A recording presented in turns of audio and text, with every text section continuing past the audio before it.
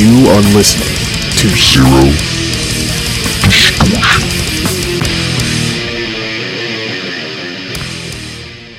You know, there comes a time in everybody's life, I think, where you make the transition from saying that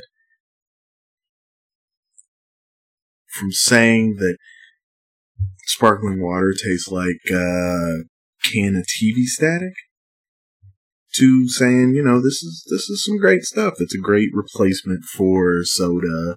It doesn't have any sugar. And hey, you know what? I'm okay with that. Because what I'm really addicted to is the carbonation.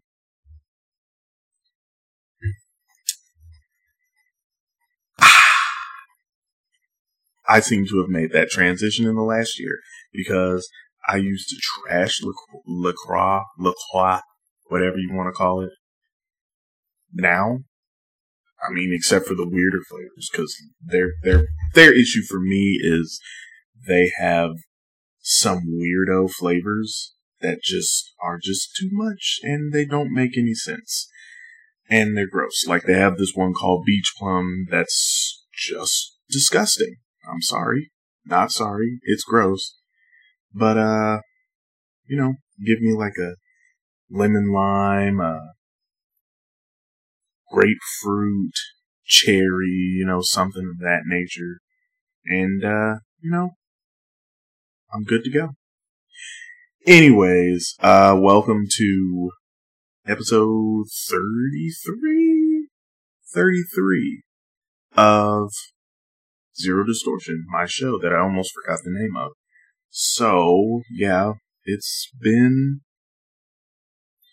obviously, as you can tell by the fact that this episode is coming out not on a Friday, things have been a little bumpy. Thanks for the condolences. Thank you for the support. It's been a tough couple of weeks here in the past couple of weeks. We're trying to, you know, kind of move forward and keep going and process everything, but it's something that never gets easy. I mean, about 7 years ago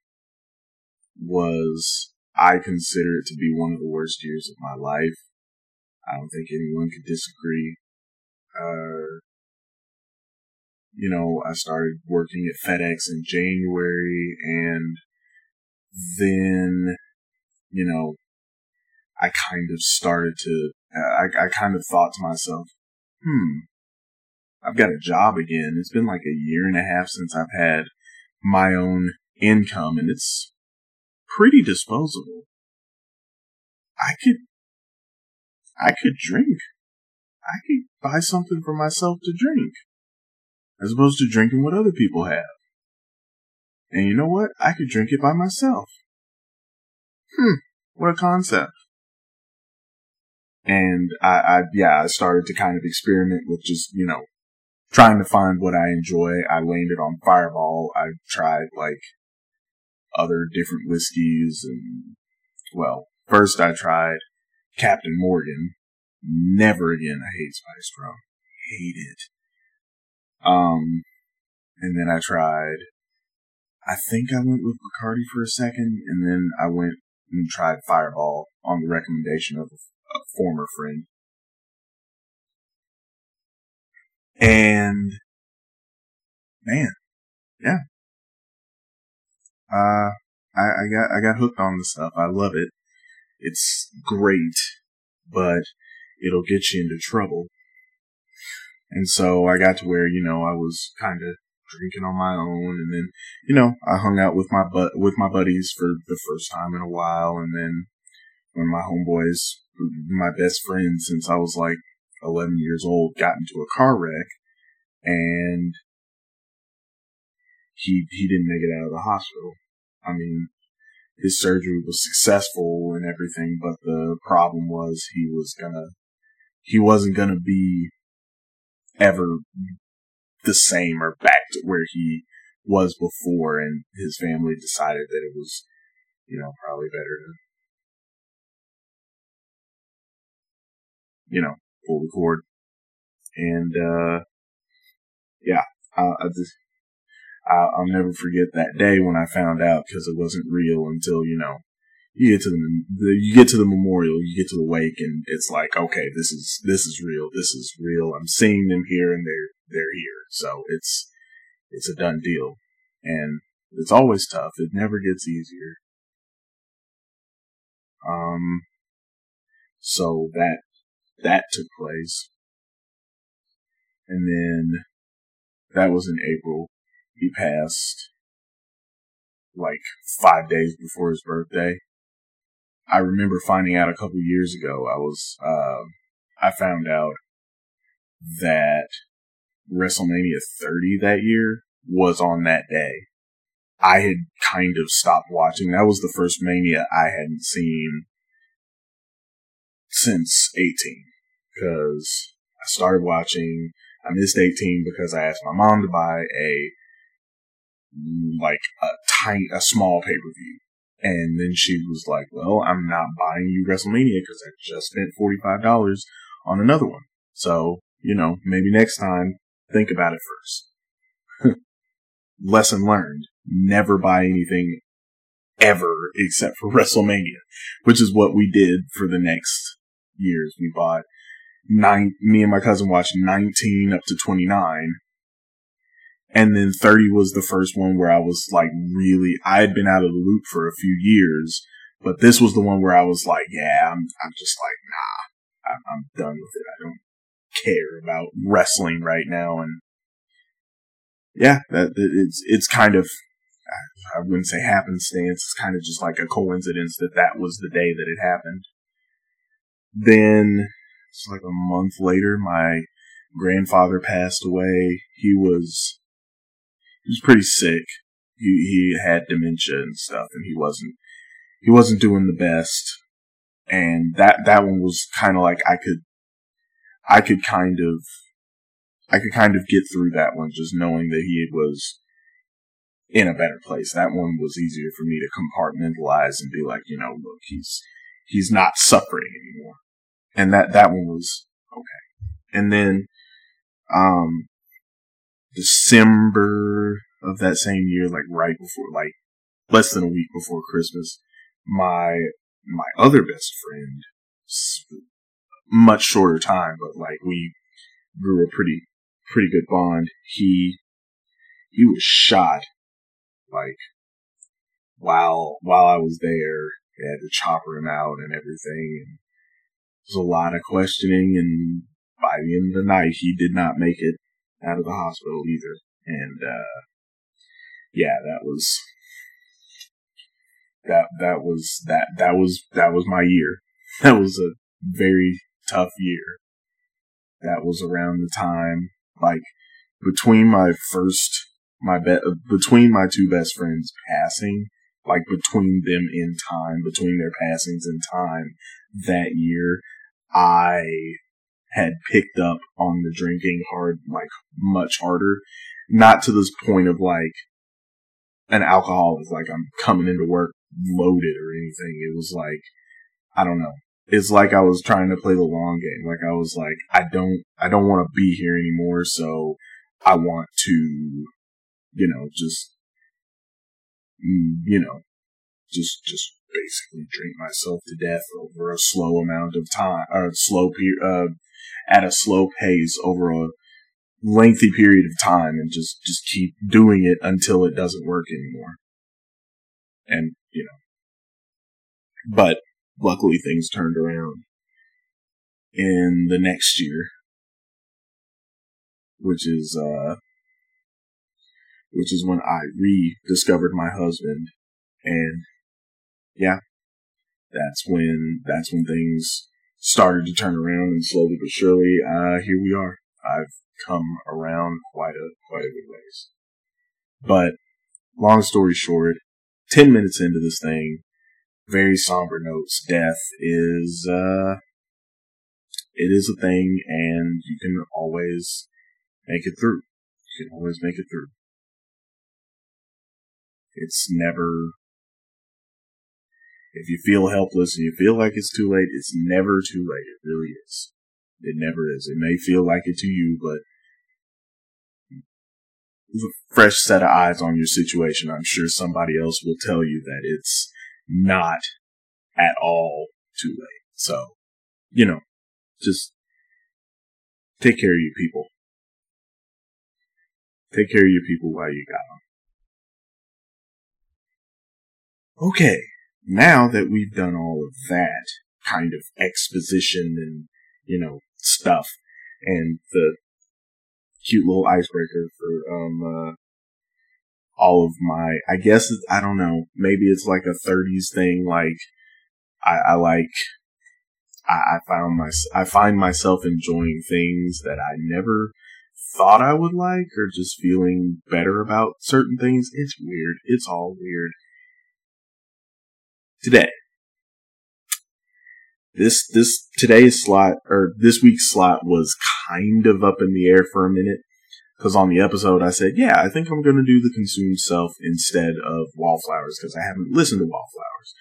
I've listened to Wallflowers now, and it's really good, and, I said, nah, I literally vocally committed to it. The only place where it says that where Wallflowers is supposed to happen is in the actual schedule in my calendar.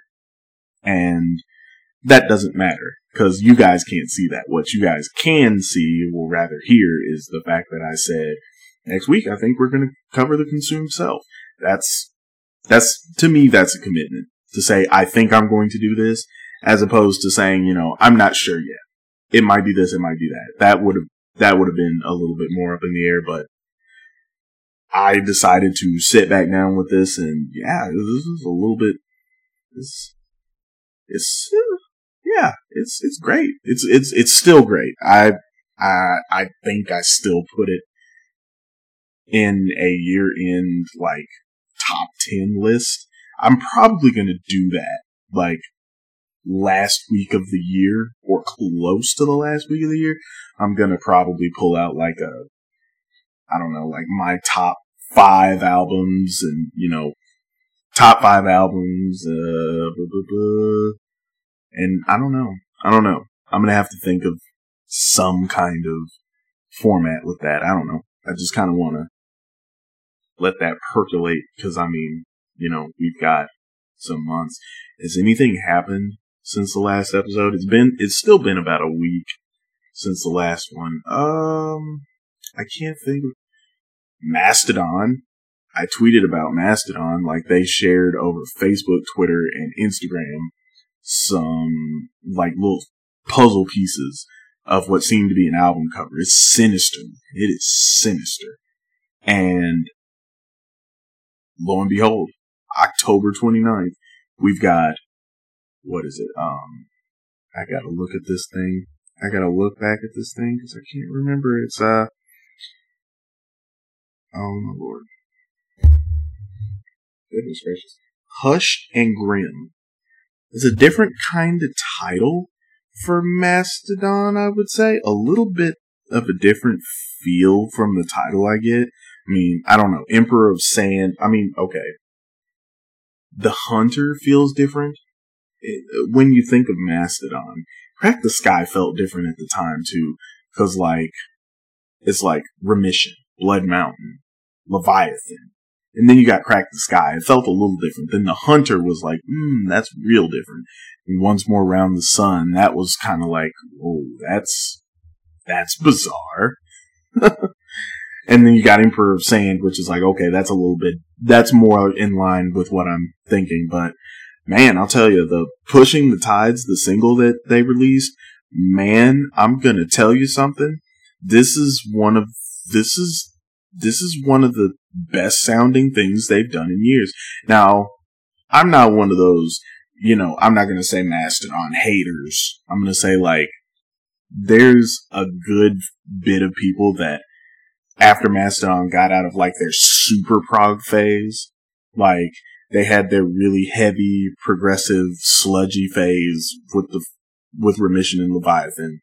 Then they had, like, a a pretty good transition from that with Blood Mountain into like just the wild, crazy weirdness that is Crack the Skye. And then The Hunter, it doesn't throw that away. It just, now I've only listened to The Hunter like once, and it's like Mastodon going mainstream. Like they got huge with Crack the Skye, but this is where they said, okay, let's try and make some stuff that can really get out there, really create some earworms that can get stuck in people's head. And then you get stuff like Curl of the Burl. I mean, and then, The Mother Lode, High Road, Show Yourself. I mean, you get all these like crazy hooks and stuff. And I appreciate it because to me, Mastodon is just changing and doing something different. Now, it's not like Opeth. Opeth wasn't trying to get more mainstream. They were Michael was literally like, I don't care about death metal. I don't care for the death metal scene right now. I don't want to be a part of it. I want to do something else. And so Opeth turned into like a progressive rock, progressive metal band. Cool. It works. With Mastodon, it feels a little bit more commercialized, which isn't the worst thing. It's different, but I still appreciate it because to me, the music has still been pretty great. The content hasn't been as consistently incredible. I mean, obviously, I've only listened to The Hunter once. I love Once More Round the Sun. I really do. I mean, you can fight me over it. I mean, some of the songs aren't that great. I don't feel like they're that mediocre either.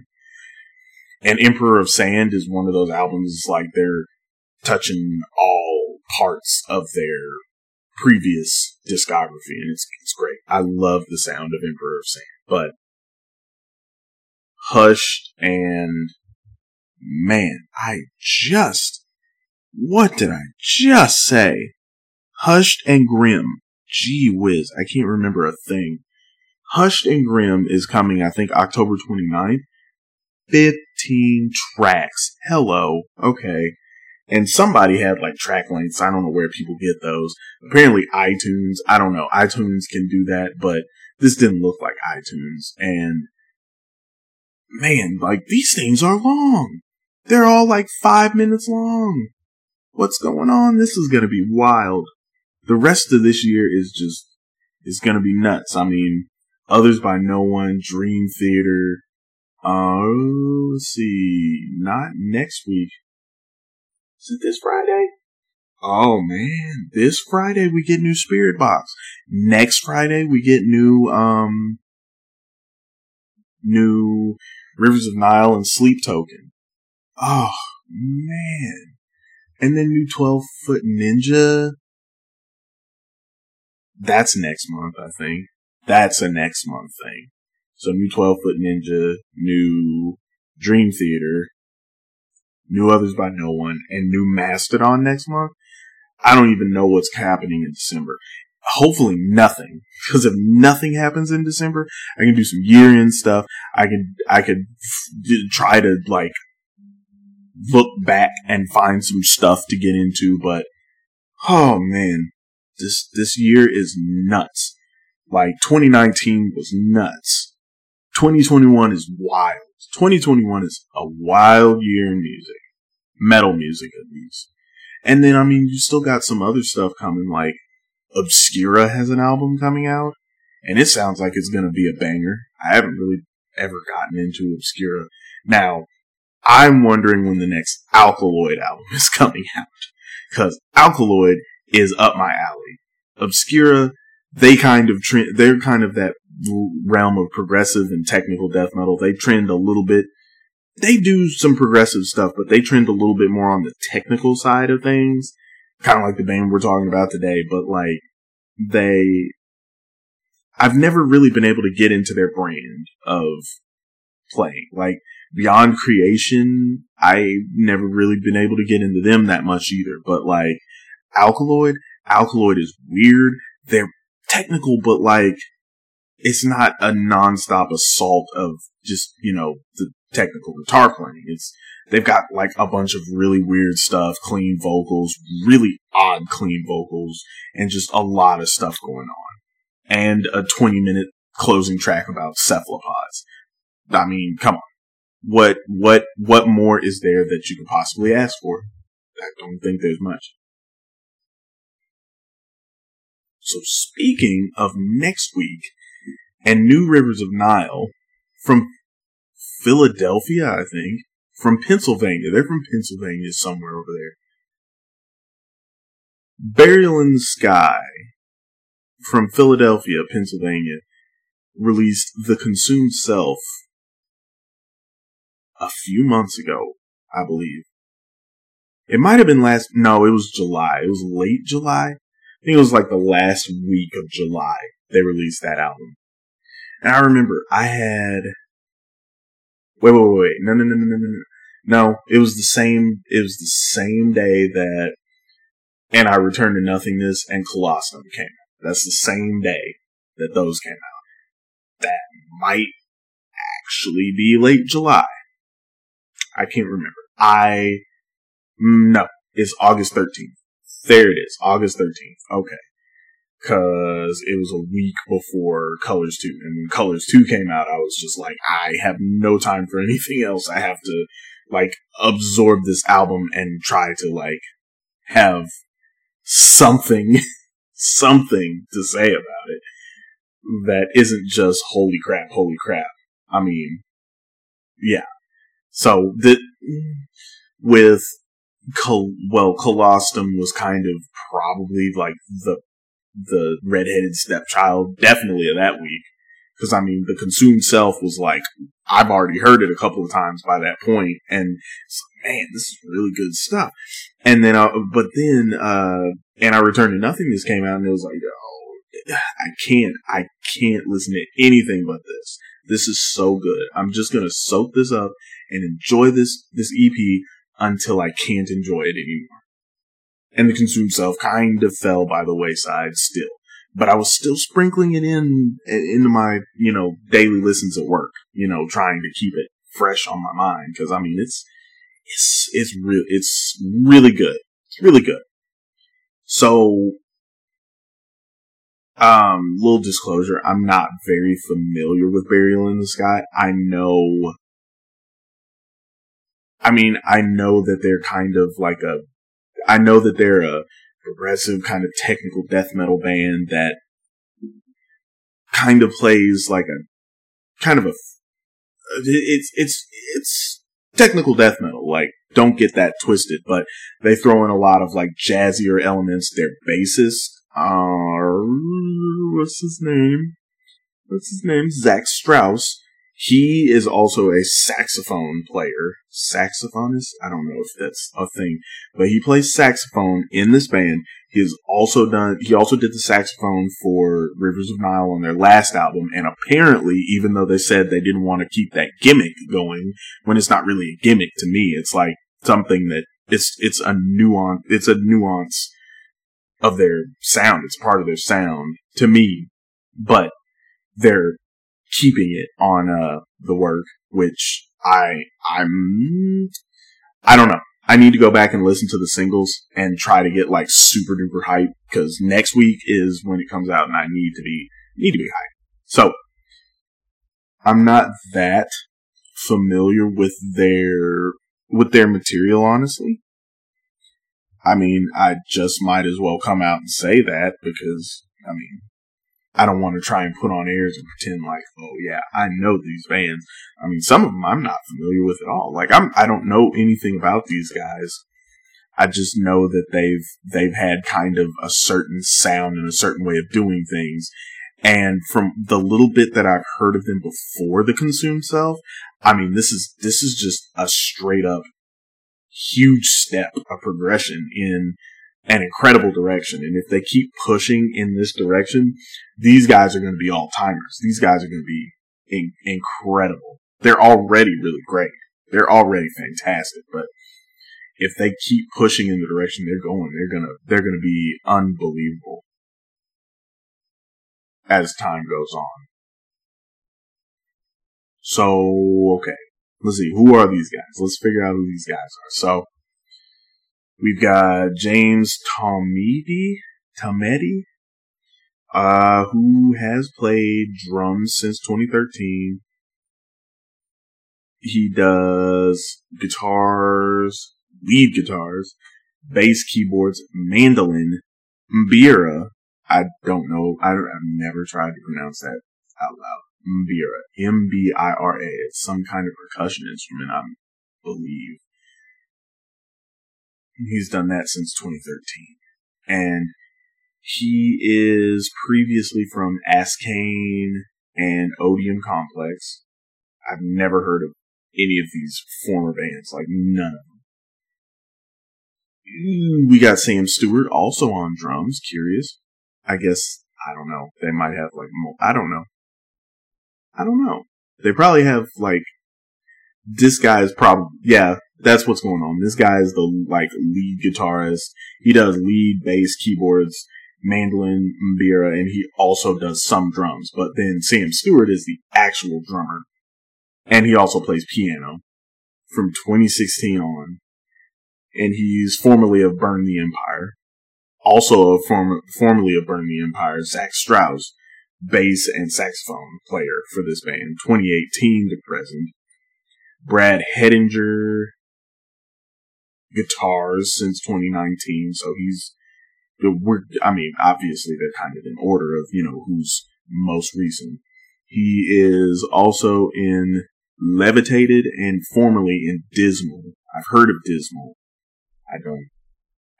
am not familiar with their work, but I know of them. And funny story, Jorel Hart, vocals 2019 to present. So they've got a new vocalist on this album. I didn't know that.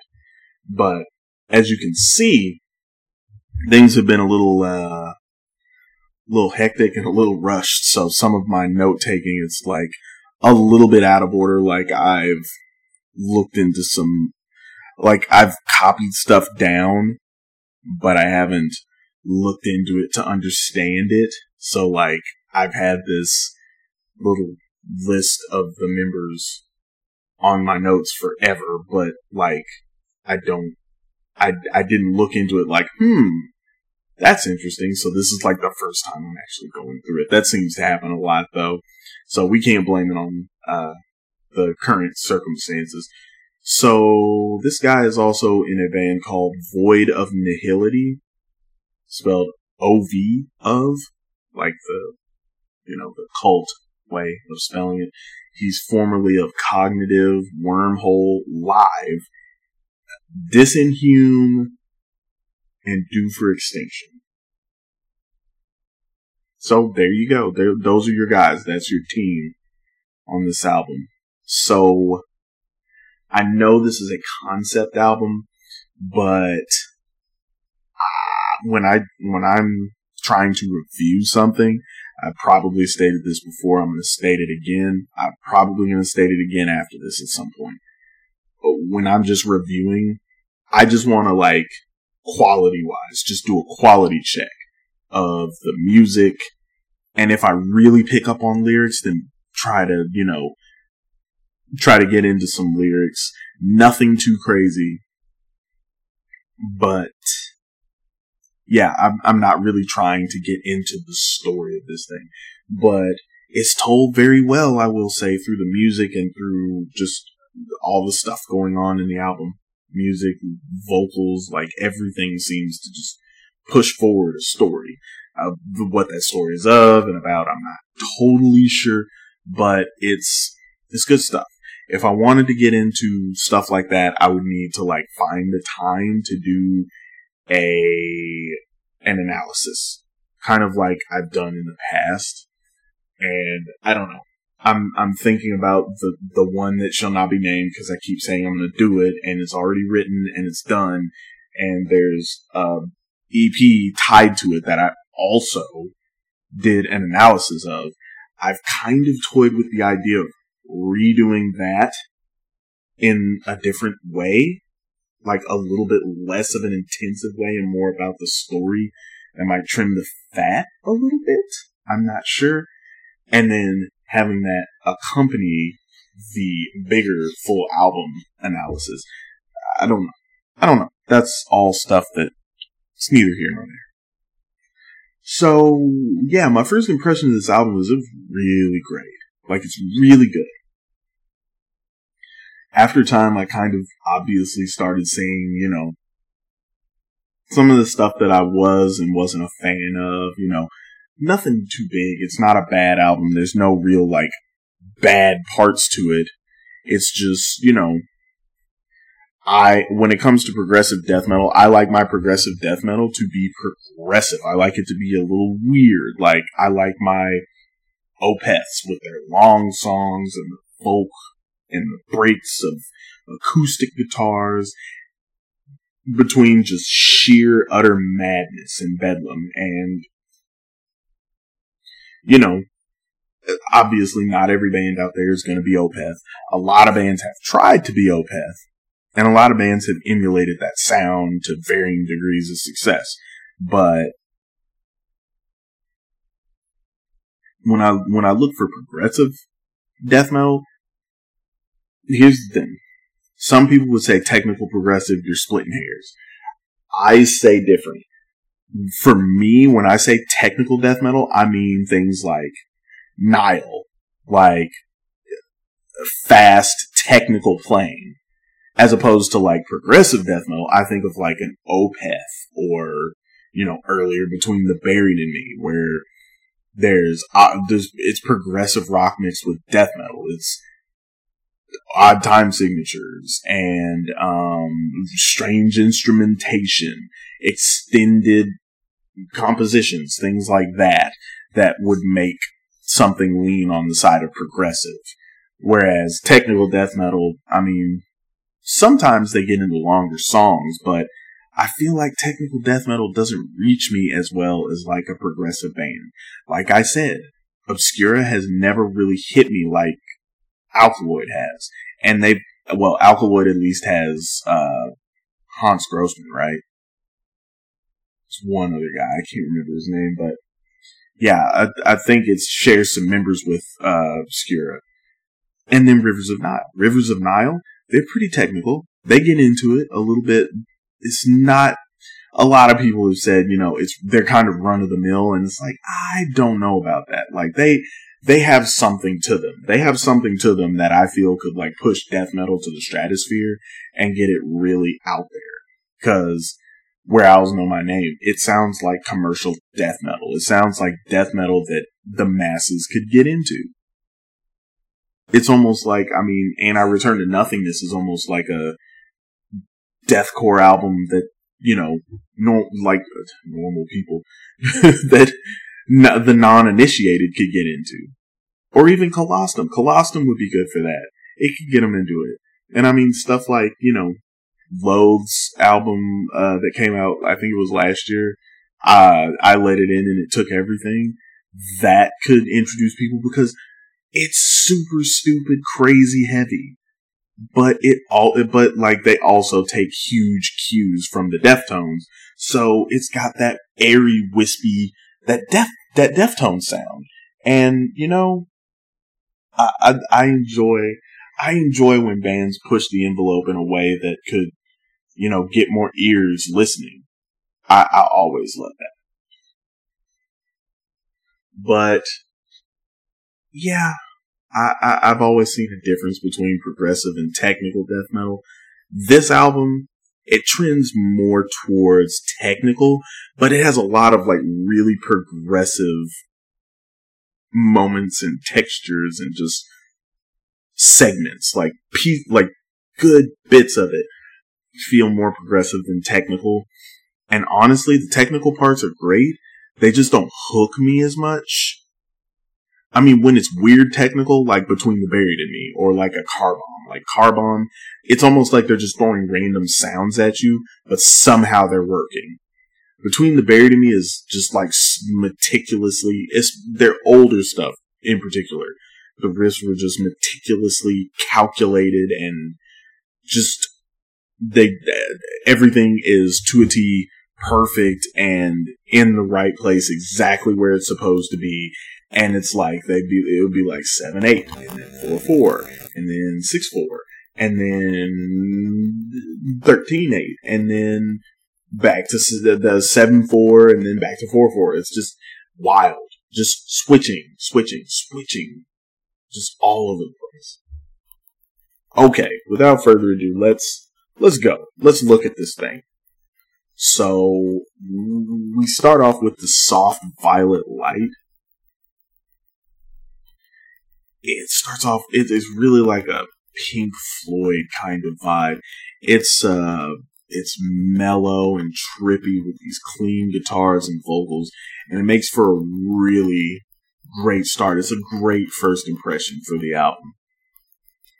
I'll tell you, if you happen to stumble on this album without knowing anything about it prior, if you don't have an inkling by looking at the cover that this is a metal band and one of the heavier ones, I mean, just looking at their logo, it's a death metal logo. If you look at that and you can't glean that it's a death metal band, you're in for a surprise when this song ends. I mean, you would definitely be taken aback by what follows, because there's no weight. The next song, An Orphan City, pulls literally no punches. There's no way to get straight to it. This is one of the mini singles. It might have been the first. I can't remember. There's 4 singles that came off this album. Stop it. Don't release like so many songs. Now, granted, they did leave some really great material for the rest of the album. It's one of those things like, if you release the songs that aren't like the best, that actually works out pretty dope. It's like with Aphelion, like I talked about last time with Leprous. They put out Running Low and the Silent Revelation. Good songs, but I mean, they get blown away by On Hold, Out of Here, Shadow Side, Castaway Angels, and yeah, okay, the third single, the day of release single, Nighttime Disguise. And yeah, that's the point. They get blown away by him. This album is a little bit, it's kind of the reverse. Like the singles, the singles are kind of like the best parts of the album. The rest of it, it's not like I could take it or leave it. I definitely enjoy, there's great bits of this album that I really enjoy other than the singles. There's a good couple of songs that I really enjoy, and I could see myself going back and listening to them just without the rest of the album, without the context of the rest of the album. I mean, I did that. I listened to An Orphan City and On Wings of Providence a bunch. I listened to them a whole bunch before this album came out. Before they put out before they opened up the stream and then released the album later on in the week or the next week. And then about midway, you finally get some of that smooth jazz saxophone, and oh my goodness, it'll blow your mind. It's so good. I love when bands can just like almost switch the brutality off and then switch it back on. Cause I mean, it's like you have these heavy riffs, and then it kind of ends on a chord and fades out, and then you get this smooth solo over just like drums and bass, and it's so nice, so emotive, and dare I say sexy. And that goes right into like this heavy, floaty kind of dreamy riff, and it's so the whiplash could be astounding if you've never listened to this kind of music before. I love this stuff, so I'm just happy to hear it. And I mean, the song carries on, it ends somewhat abruptly.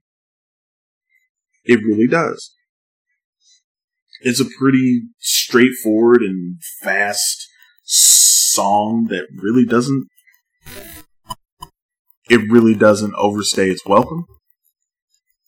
So next we move on to On Wings of Providence. This is another single. I think this was this was the last single they released. I do remember that because I remember there were 3, and then all of a sudden On Wings of Providence was out, and I was like, I have to listen to this, and I was like, dang, this is maybe better than any of the other singles. So this one's pretty furious and punishing immediately, and I mean overall, really. It has one of the few actual hooks in the album with the great clean vocals. They're kind of unorthodox, and I don't know. There's almost like I don't know how to describe it, like maybe a little bit of a nasally kind of quality. I almost said whiny, but whiny is not the term here. I think it's more of like a nasally kind of feel to the clean vocals. Just, I feel like some people could probably see them as, I could take or leave the cleans, but man, those cleans, I love it when a band has like they've got some kind of quirk to their clean vocals, like Black Crown Initiate. Their clean vocals are a little left of center, and that to me makes them even cooler. I love Black Crown Initiate. I mean, I did their last album on the show. Probably did a very poor job of reviewing it, but let's move on and do better. And don't get it twisted. The heavy vocals are very well done as well throughout the album. They really are. It's just that those clean vocals really strike me. Because the heavy vocals, it's like, they don't do anything that I haven't heard before particularly. They do it well. They just don't bring anything new. I mean, if it ain't broke, don't fix it. You don't have to reinvent the wheel. That's not what I'm looking for. I'm saying they're good. Just the clean vocals leave a lot more room to, stretch the imagination. And there's a pretty good balance between technical and progressive death metal here. Like I said, it leans more towards technical. So, you kind of have to kind of follow the riffs and follow what's going on. But it still comes off as prog to me. And some are probably going to disagree with that. I don't know why it comes off as prog. There are like some great sections of the album that come across as prog. There's a few time signature changes, but like sometimes I don't know what makes something progressive. It just is. Sometimes it's just a feel, just a sound. Like, I feel like all technical death metal is kind of progressive anyways, but not all progressive death metal is technical. I mean, Opeth to me is not overly technical. They're not really all that technical. They do some crazy stuff, but when I think technical, I think like guitar wizardry. I think of Animals as Leaders. Animals as Leaders put out a single, Monomyth. And see, I don't think there's been like an album announcement for them or anything, but it's like, oh man, give it to me now. Give it to me tomorrow. Just make it happen.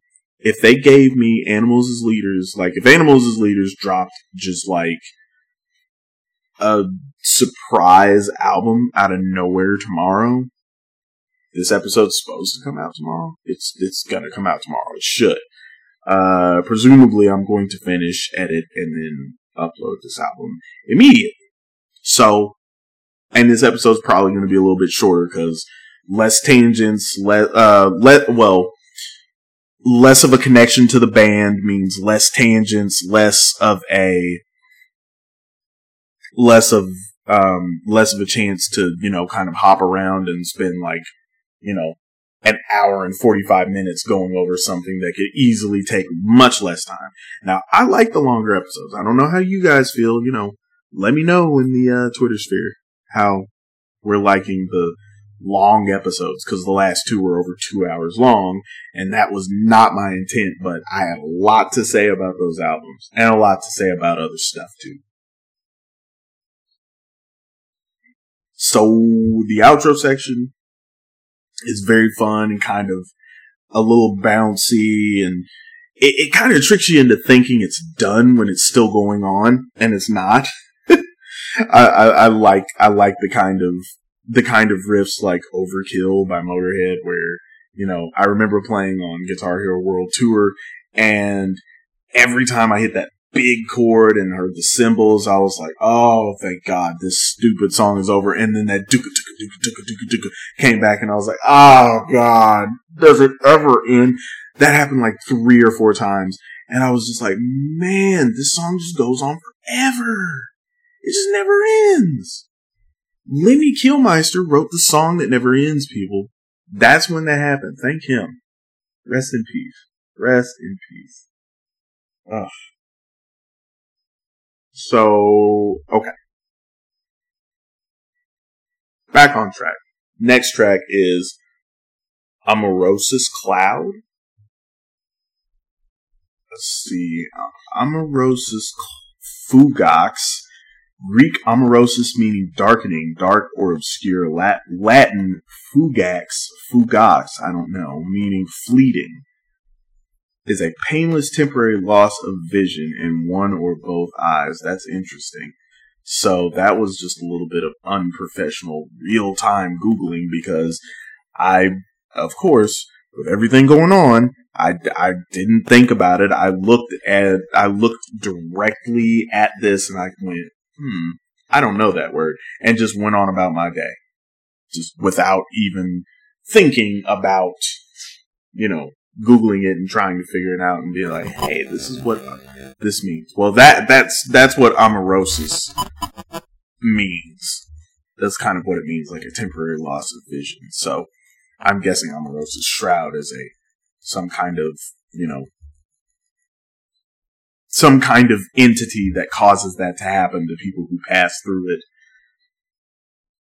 I don't know. I don't completely understand the story. I have not looked at the lyrics yet. The only lyrics I understand are some of the clean lyrics. Anywho, so it starts off sounding kind of like some 90s progressive death metal. I don't want to say like Death or like particular bands, but it has that feel with like the clean guitars and sax, and then it gets heavy, and it gets pretty bouncy and lively early on too. It's a pretty like up tempo song, and then halfway in you get a solo. It kind of reminds me of a Beyond Creation song. I can't remember and haven't been able to find since. I think it's from the Aura, if I remember correctly. I remember I was kind of checking them out a little bit when Algorithm came out, their last album. I listened to Algorithm, and it's brilliant. I just never was able to really get into them. And there was, you know, it might be, what's that fast song that doesn't fit in with anything else around it on Malkuth Grimoire, I think. Alter Magnitudes? It could be Alter Magnitudes. I don't think it's Alter Magnitudes. If I remember correctly, what the song I'm thinking of, all I can think of is that green cover with spires and stuff, and that's the Aura. So, yeah. I don't know. Now, the song's pretty quick. It doesn't overstay its welcome. It ends in a pretty energetic riff, and then some clean chords. It's good. It's good. I mean, I'm not like the biggest fan of this song, but, you know, I'm never going to tell you it's a bad song. So then we get Wayfarer, a nice little instrumental. It starts with piano and clean guitar. Of course, it's got an awesome solo at the center of it, and an awesome bit of saxophone close to the end. There's not a whole lot to get into with that. I mean, it ends on a spacey note, and it's a really good little instrumental. I enjoy it a lot. So next we get into Mechanisms of Loneliness. That's the one of the singles. It may have been first. I don't know, but it's one of the singles. Like, we're closing in on covering all the singles. Is one of the singles off the album, as I said. It starts with a riff kind of like Selkies by Between the Buried and Me, which brings me joy. It starts off clean with some arpeggios, and then those kind of arpeggios translate. I'm pretty sure it just translates straight into into distortion, and then there's like some some sustained notes, some dissonant stuff, and it just makes for a really big, wide open feel. And that theme carries on for about a minute and a half. And, man, it gets super heavy a couple of minutes in. I forgot that it gets as heavy as it does.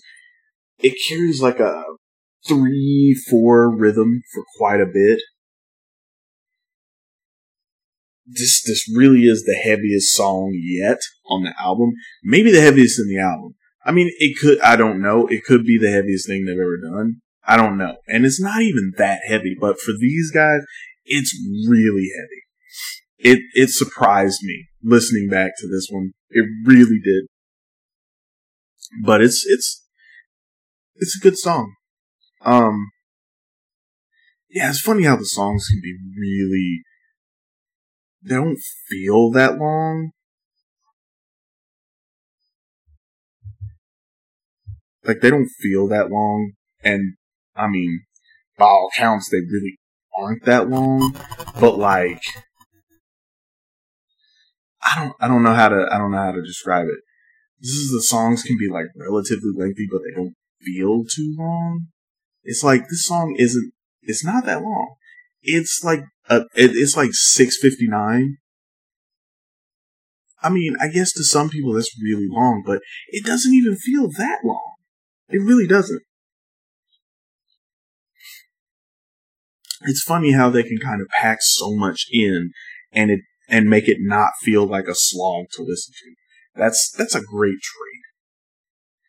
And near the end, you get a really emotive sax and guitar solo.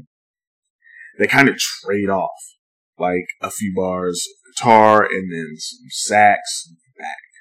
Or I think it's sax and then a few bars of guitar, and then you switch back to the sax, and it's just super fun. And then at the end, they kind of harmonize on the last little bit. It's really fun.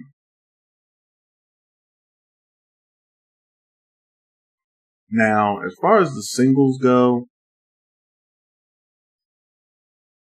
this is at the bottom of the list, maybe.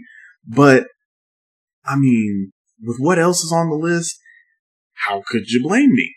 I mean, the rest of the singles are freaking incredible. I mean, the rest of the singles are really great. They're great. I just can't. Okay. Anyways. So we get Mountains. Mountains is a 2-part. It's 2 different tracks. Part 1, To Ascend. Now, the song sounds treacherous.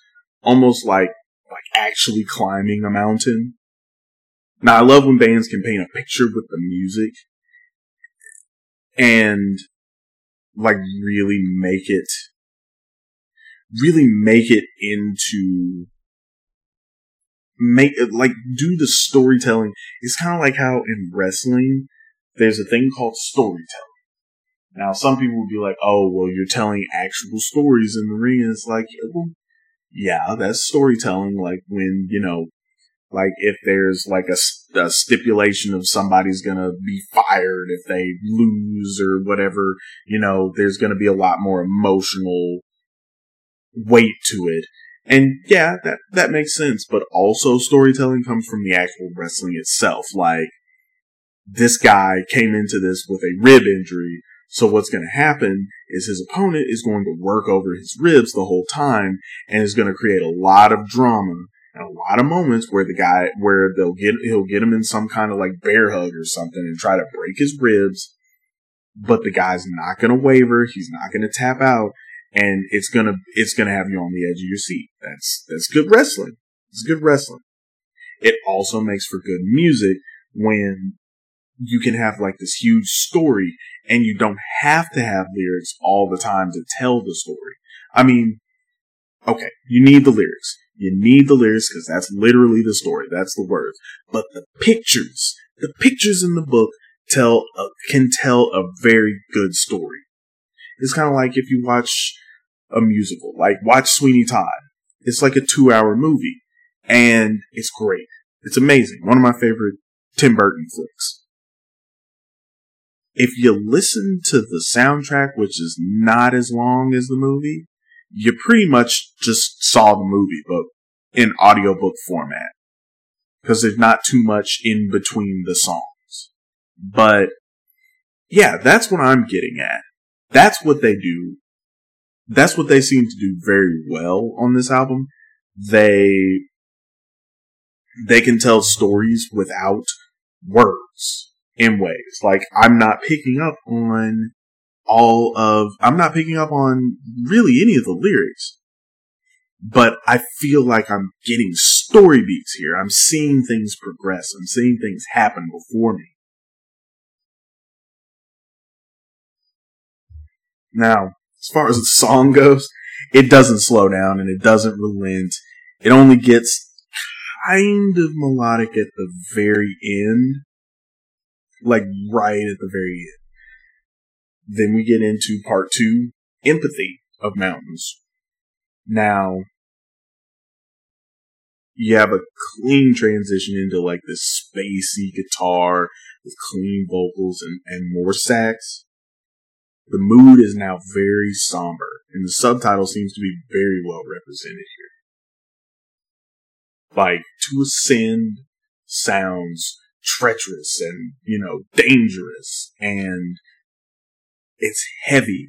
And then empathy is a lot lighter and a lot more somber and contemplative. And see, that's what I mean. And then it gets very jazzy, however. It kind of throws you for a loop. And then there's a nice solo right around halfway. And then things start to pick up and it gets heavier. The progression of the song makes me think of Slice the Cake and like how they tell stories through their music. Like, go listen to Odyssey to the West. It's a masterclass in musical storytelling and just, it's a masterclass in theatrics too, because their vocalist, Gareth, he's on another level. He just, like, is he an actor? Is he an actually trained, classically trained, learned actor? Because, holy crap, his delivery of his lines and the weight, the grandiose that comes with it, the theatricality, just, it sucks you in, and it's such a compelling story and a compelling delivery of the story that you can't help but be drawn in, and you have to listen.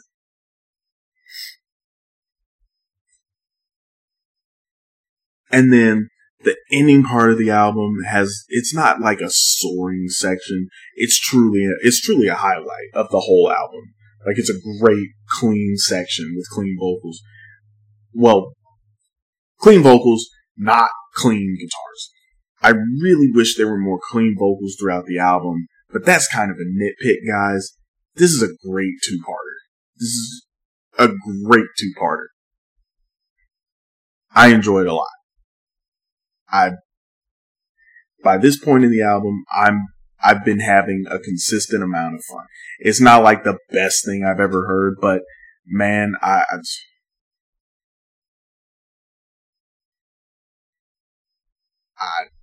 enjoy this album quite a bit.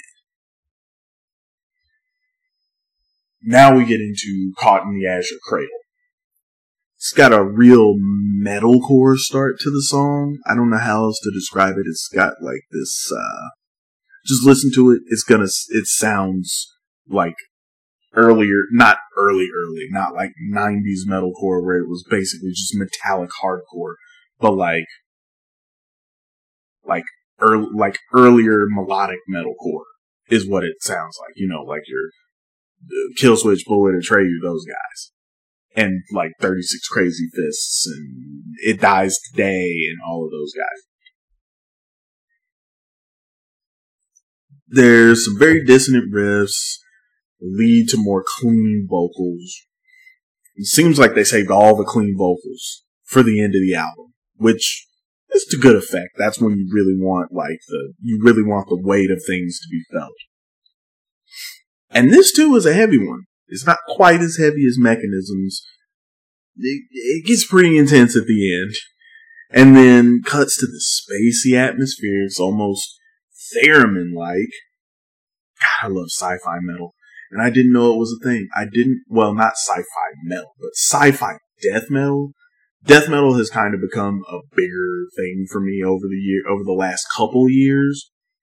But finding actual, like, sci-fi death metal, like, let's see, The Hidden History of the Human Race by Blood Incantation in general, Wills Dissolve in general. I covered both of their previous albums. I'm pointing at my actual watch like, guys, hello. It's time. It's time for more Blood Incantation. I only got 35 minutes 2 years ago, and I didn't intend on buying it. I bootlegged it, and then I ended up buying it because it just blew my mind how good Hidden History was. Like, it's unbelievable. And I love the package of just like the four song death metal album that has been a thing here recently, it seems. Like, there's quite a few bands I've picked up their albums off Bandcamp, and it's been like 4 tracks. One of which is far more lengthy than the others. Like with Hidden Histories, it's like, 6 minutes, 7 minutes, 5 minutes, and then 18 minutes. And then I also picked up the last album from Sutra, which is Aletheia. Yeah, and oh my god, that's so good. It's really just 2 songs split into 4 tracks. The first song basically being like maybe 7 minutes long, and the second one being like 20 minutes long.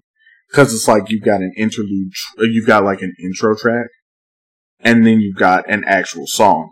Then you've got like an interlude track, and then you've got the closing song, and it's wild. It's really good death metal.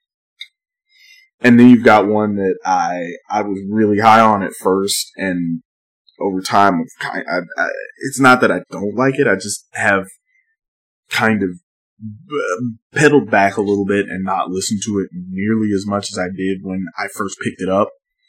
It was Visitations of oh my god, it's Cryptic Shift. The band is called Cryptic Shift. They're like a death thrash band, I guess you could say. I don't know if you would call them that, but it's that brand of like older school feeling death metal that's closer to thrash metal. Visitations from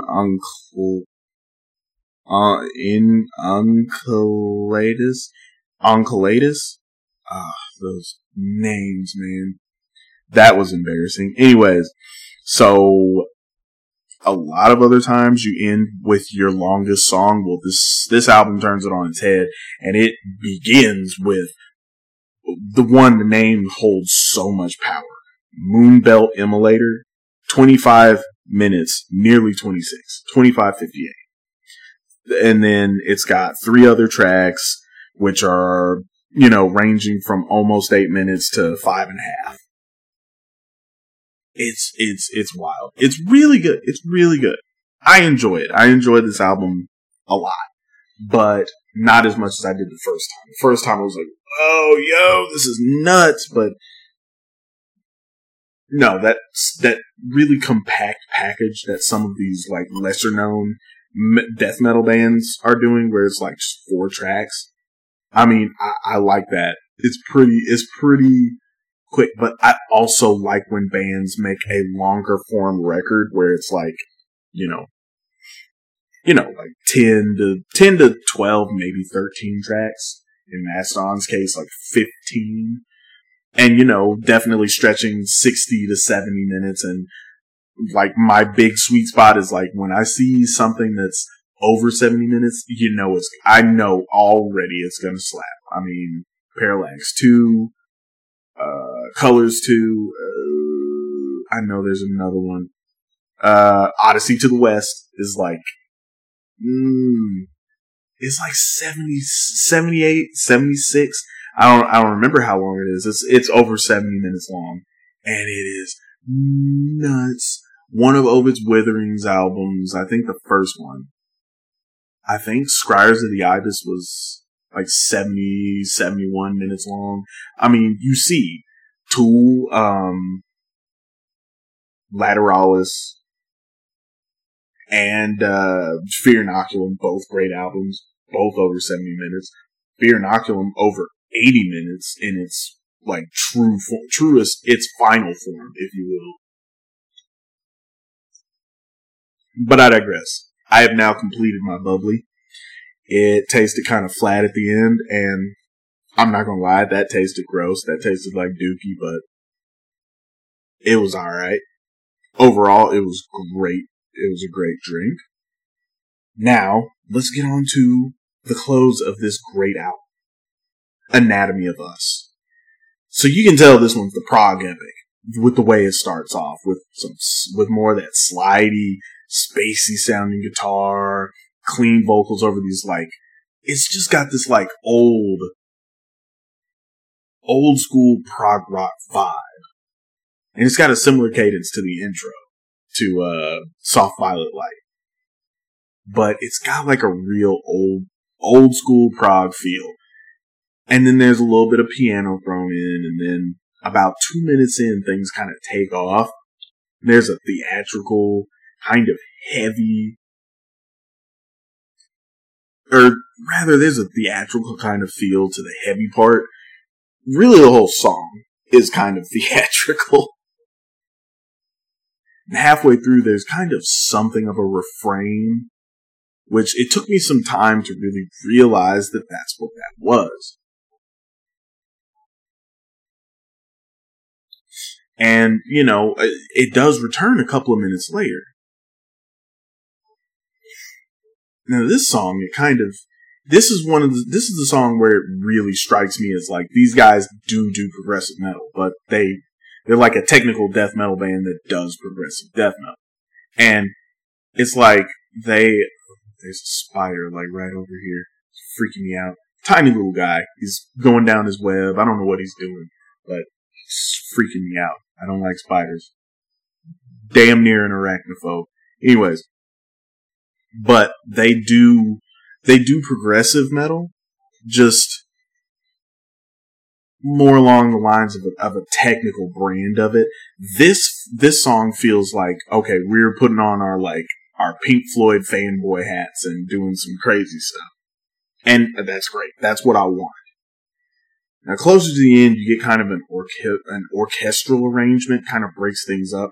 Then you get some more, super spacey clean vocals, not vocoder, like Paul Masvidal or something, but it's just really spacey sounding. I don't know how else to really explain it. And then the song kicks into its final chapter. There's a nice solo, a really nice solo that closes the album out before there's a somber violet. And then I think you hear some voices or something. I'm not sure what that is. But, man, what an album. It's really great. I do enjoy it quite a bit. It's an awesome death metal album. One of the best of the year, for sure, to me. It's not quite the sound I usually go for, and it's not my favorite sound, but for all of that, it is incredibly good. Now, from the little bit I've heard of this band, this is an evolution and a step forward. A huge step forward. They're headed into some really great territory if they keep this momentum and on their next record, build on it. or continue the story from this record if there is a continuation that they could make.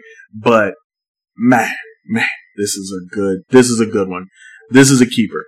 I enjoy it. I definitely recommend this. If I had to give it a rating, I would say, don't be like Dave Meltzer. Don't do weird stuff. Don't do like a 0.75 or something. Just do a flat number, because otherwise you start rationalizing and getting into weird stuff with it. So I would probably give it a 6. Now, some people will probably be like, why? Why would it be a 6 if you liked it that much? Ratings, like out of 10, out of 5 ratings can kind of throw people off. Like, if you give something a 3, people are like, oh my God, no, 3 is good. It's kind of average, but it's good overall. 2 is where you need to be like, well, okay, WTF, what are you talking about?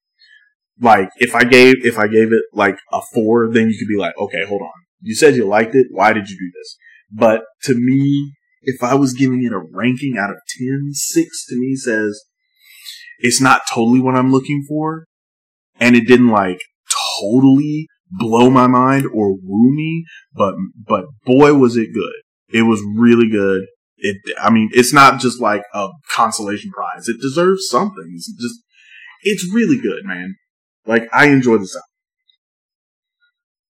Oh, and the rankings. This one's a little bit difficult for me.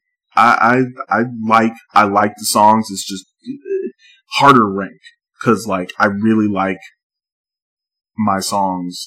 When I rank, it's easier when I am more opinionated on them. But here, I'm kind of not as opinionated as I edit my list, like in the middle of things, kind of. Okay. That's an echo. Jacked up my own list. Come on. Let's get this done. Let's get this in there. Not do stupid stuff. There we go. Okay. So, bottom of the list, Soft Violet Light is an intro. I'm sorry. I can't put it any higher. I really enjoy it. It's a great intro, but I can't put it any higher than anything else. Caught in the Azure Cradle is awesome. It's an awesome song. I really didn't appreciate it as much until last night. It's great. I love it. It's a great song. Very fun. Again, how they throw in all of the clean vocals at the end of the album. Mountains Part 1. Honestly, I'm gonna swap those two. Real time, live and in color. I'm swapping them. Mountains Part 1. It's nice. It's a nice song. I enjoy it. It's just not up to snuff to the second part or really much of anything else on the album, including Caught in the Azure Cradle, which, like I said, is great, and I put it above. Up next, Omarosa's Shroud. I enjoy it. It's great. It's a fun song. It doesn't overstay its welcome. It's pretty quick.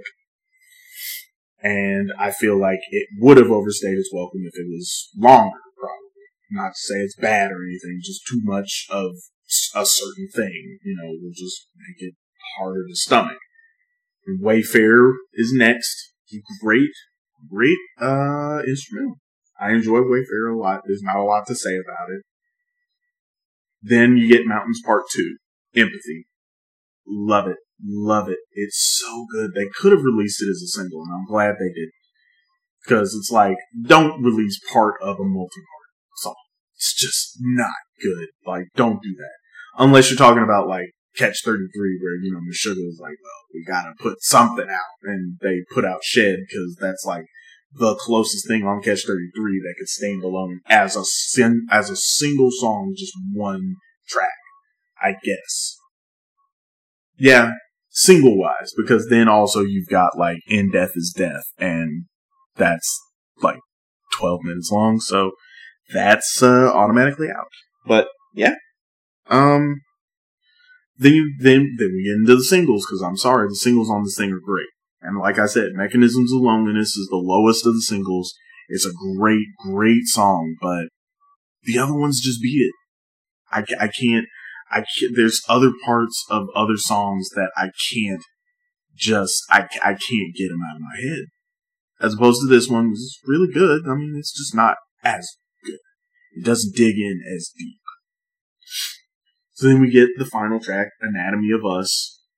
I really like it. It's a great closing track. It's a good ending to the album, or a great ending to the album. I can't get over those other two. I can't get over On Wings of Providence and just the chorus and then the ending. I mean, it's just, they put together a really great, 7.5 minute technical progressive death metal song. And you can't really do it much better. Except an Orphan City. It's short, it's quick, it's short, it's sweet, it's to the point, and it's got a sweet sax solo. Oh. Now the ending, I guess you could say, kind of leaves something to be desired, I guess, in a vacuum, by itself. But with the rest of the album standing there looming over it, it's it's a nitpick. But yeah, my favorite song, An Orphan City. I used to call it The Orphan City, but yeah, see, I told you there's not going to be that much. I mean, and I probably could have done a little bit more research into the band and tried to do some more. I don't know. But again, it's been a week. It's been 2 weeks. It's been a couple of weeks, man. It's been wild. We've barely been home. We've been over at the family's house, and, man, it's tough. I wanted to record, but we were over there Friday and Saturday, and then yesterday we came home, yesterday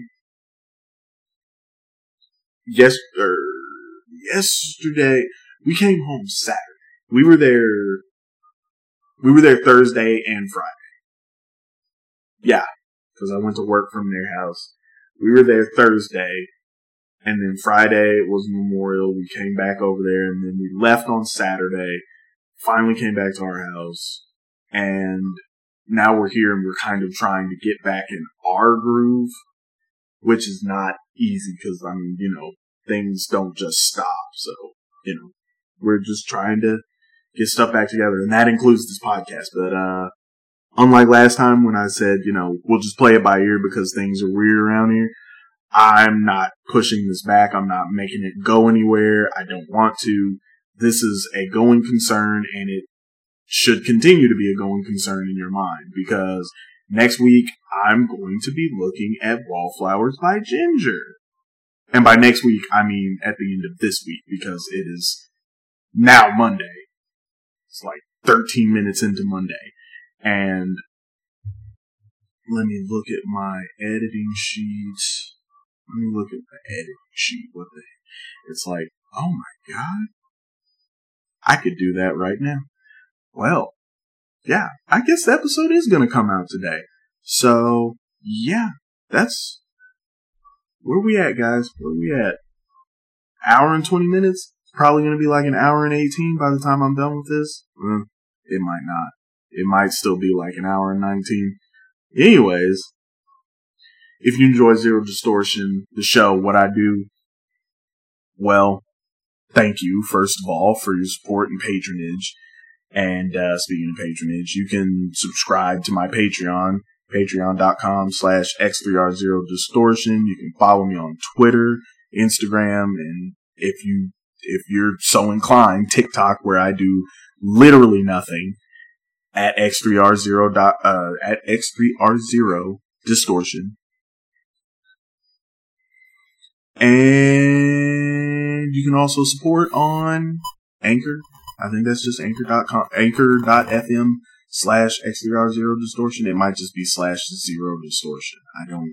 I don't remember. I haven't really been plugging that. I might turn that off because it just seems like an extra thing to put in here that would confuse people. I don't get it. Why would can I subscribe?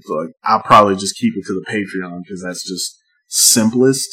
But hey, nobody's subscribed to the Patreon, and that's cool, because I'm not doing this for money.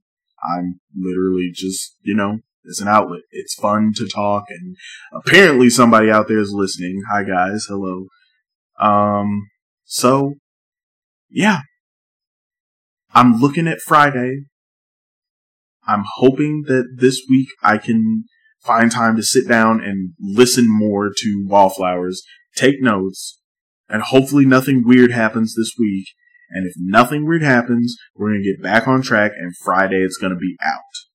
Otherwise, look for like Sunday, Monday. But I'm not going to hold myself to that yet. So, yeah, let's just, I'm not going to say the dreaded phrase, because that just gives me goosebumps when it comes to this podcast. So, that's it, guys. Until next time. We're going to do it again very soon.